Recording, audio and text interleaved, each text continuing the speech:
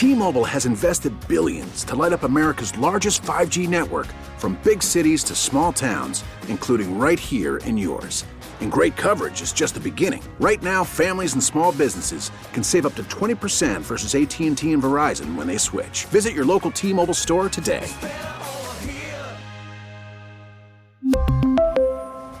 Plan savings with 3 lines of T-Mobile Essentials versus comparable available plans. Plan features and taxes and fees may vary.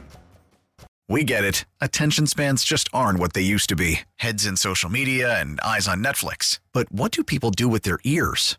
Well, for one, they're listening to audio. Americans spend 4.4 hours with audio every day. Oh, and you want the proof? Well, you just sat through this ad that's now approaching 30 seconds. What could you say to a potential customer in 30 seconds? Let Odyssey put together a media plan tailor-made for your unique marketing needs. Advertise with Odyssey. Visit ads.odyssey.com.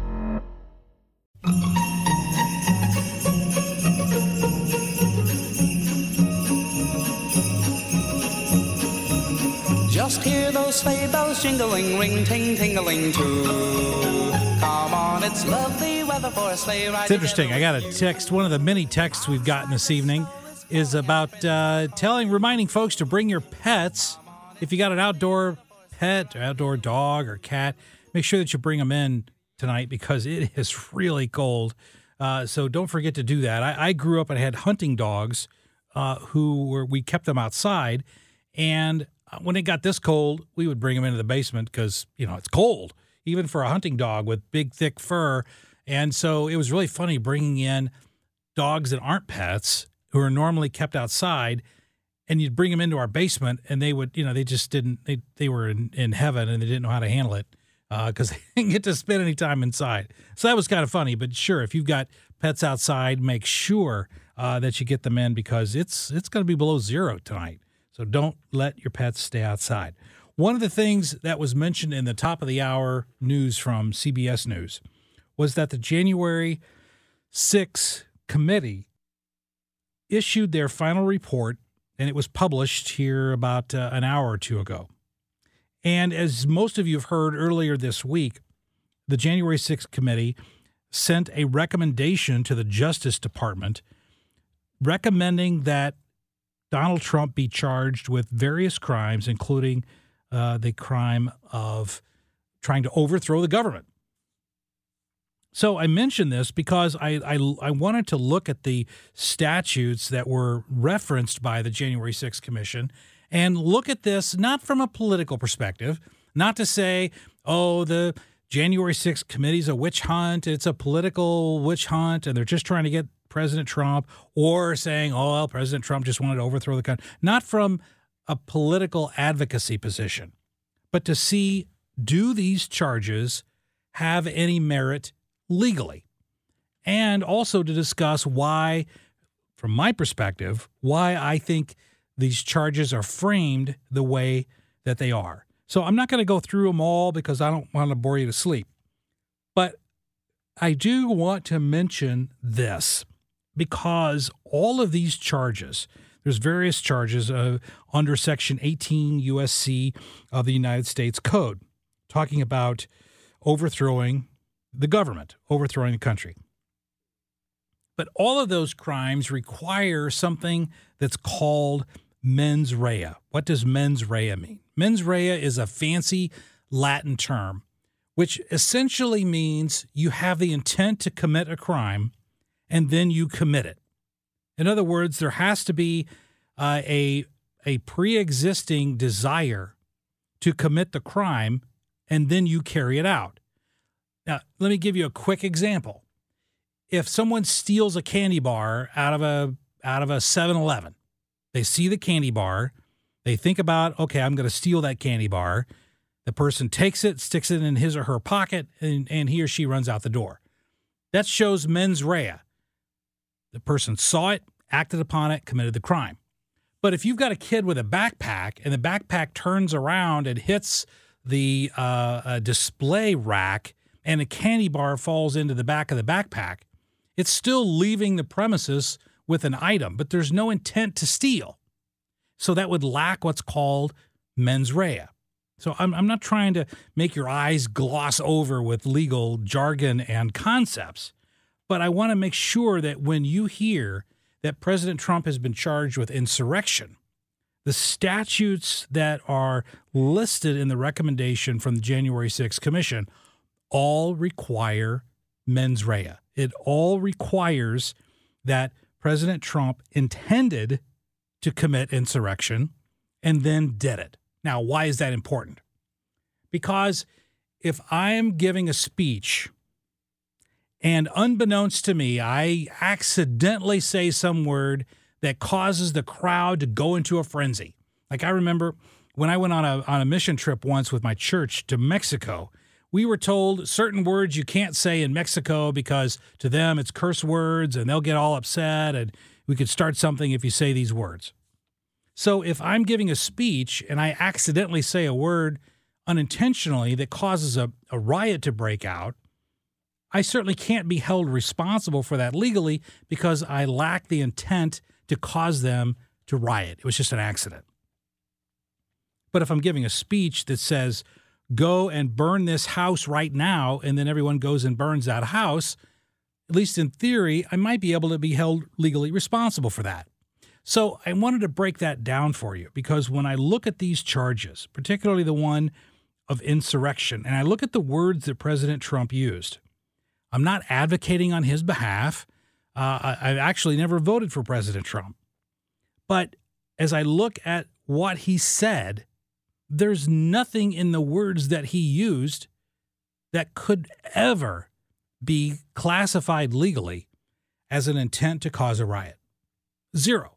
Now, when the January 6th Commission was first formed, I had a lot of complaints about the way it was picked and the people who were on there, and you couldn't bring out adverse witnesses. You couldn't cross-examine witnesses. So it's the phrase kangaroo court certainly applies to this situation. But even having said that, if you look at what they were charged to do, I told you right here on KMOX when this started that to make a plausible case of criminality on the part of President Trump, the main thing that had to happen was this. There had to be some evidence of coordination or linkage between President Trump personally and like the Proud Boys or the other organizers of the Stop the Steal rally to actually cause violence as opposed to simply having a protest that got out of hand. And I said legally you had to have that to even hope to hold President Trump criminally responsible for what happened on January 6th. So we've gone through these months and months and months and months and months of hearings. I've reviewed the evidence. I've been watching it. I've been looking at the highlights. And as I reviewed it yesterday and today, I still see nothing. In fact, we've gotten no new information literally since the beginning of these hearings. And the damage that was caused by those who were rioting was horrific. It was wrong. Many of those have been criminally charged and prosecuted, and I'm glad they did it.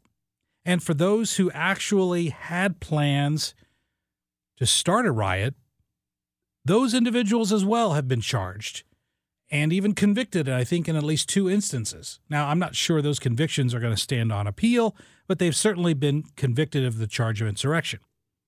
But when you look at President Trump, the words that he used, there's nothing that would even come close to falling under this idea of criminal speech.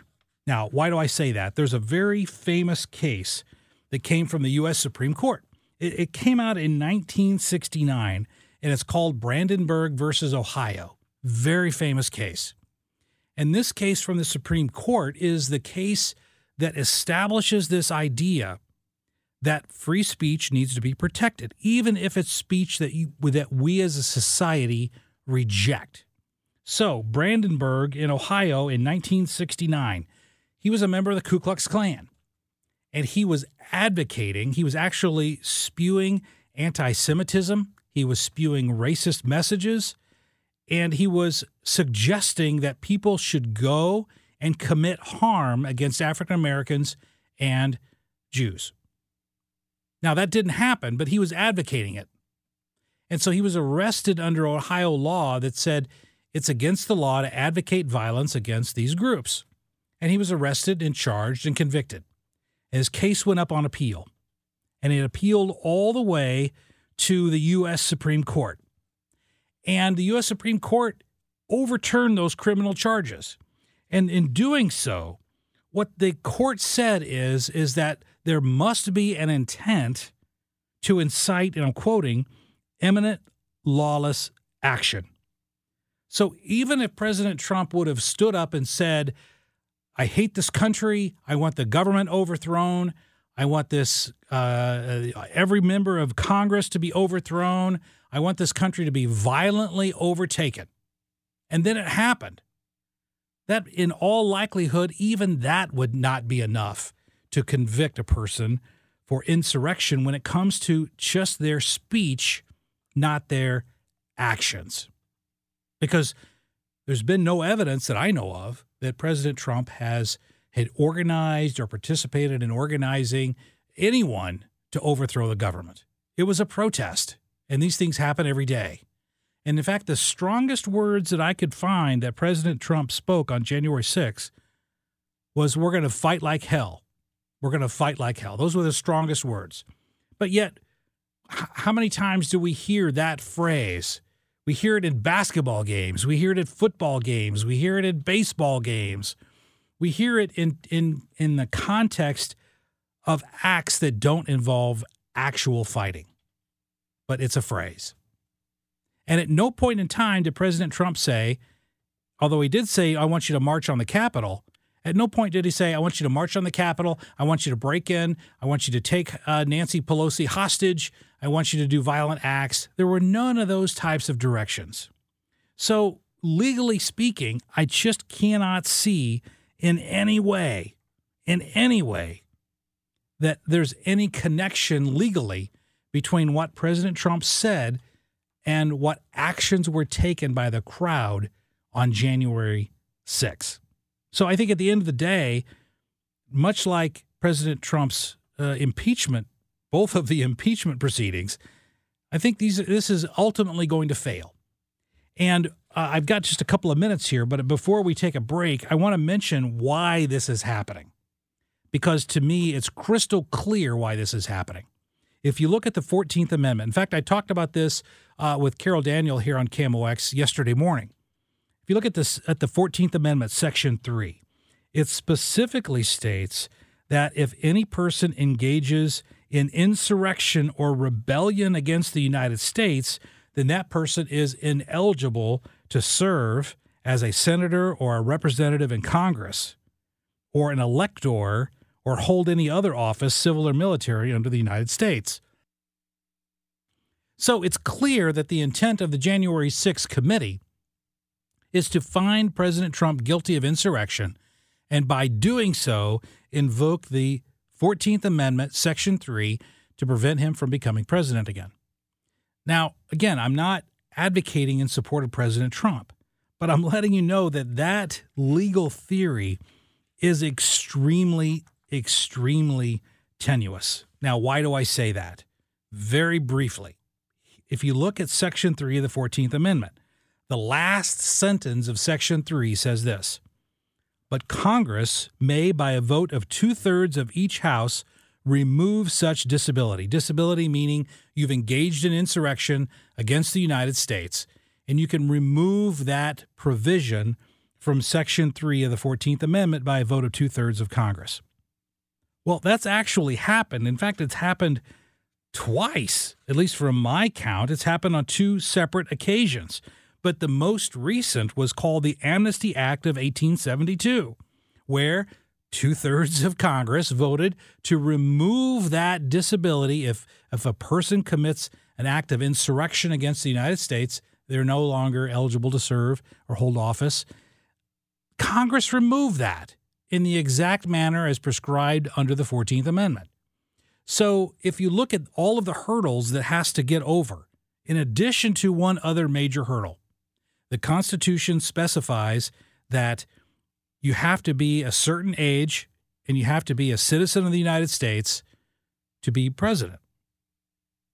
But if you look at the 14th Amendment, it doesn't say that it specifically applies to the president. So applying the Constitution, it would seem like that that part, Section 14, cannot override Articles 1, 2, or 3 of the Constitution that specify the qualifications to become president of the United States. I lay all that out for you for this reason and this reason only. If anyone thinks that this, in of itself, legally, is going to prevent President Trump from becoming president, it's a near impossibility. Now, politically, it very well could, because people have already turned. We saw that the Republicans are really turning against President Trump in large measure. His candidates did not win in the November election. And so it may have the political impact of preventing him from being president, but it won't have the legal impact of blocking his presidency. Hey, we got to take a break right here. When we come back, we'll cover this and more, including your Christmas traditions. 314-436-7900 on the Voice of St. Louis, KMOX. We really need new phones. T-Mobile will cover the cost of 4 amazing new iPhone 15s, and each line is only $25 a month. New iPhone 15s? It's better over here. Only at T-Mobile, get 4 iPhone 15s on us and 4 lines for $25 per line per month with eligible trade-in when you switch. Minimum of 4 lines for $25 per line per month with autopay discount using debit or bank account. $5 more per line without autopay, plus taxes and fees. Phone fee at 24 monthly bill credits for well-qualified customers. Contact us before canceling account to continue bill credits or credit stop and balance on required finance agreement due. $35 per line connection charge applies. See T-Mobile.com. We get it. Attention spans just aren't what they used to be. Heads in social media and eyes on Netflix. But what do people do with their ears? Well, for one, they're listening to audio. Americans spend 4.4 hours with audio every day. Oh, and you want the proof? Well, you just sat through this ad that's now approaching 30 seconds. What could you say to a potential customer in 30 seconds? Let Odyssey put together a media plan tailor-made for your unique marketing needs. Advertise with Odyssey. Visit ads.odyssey.com.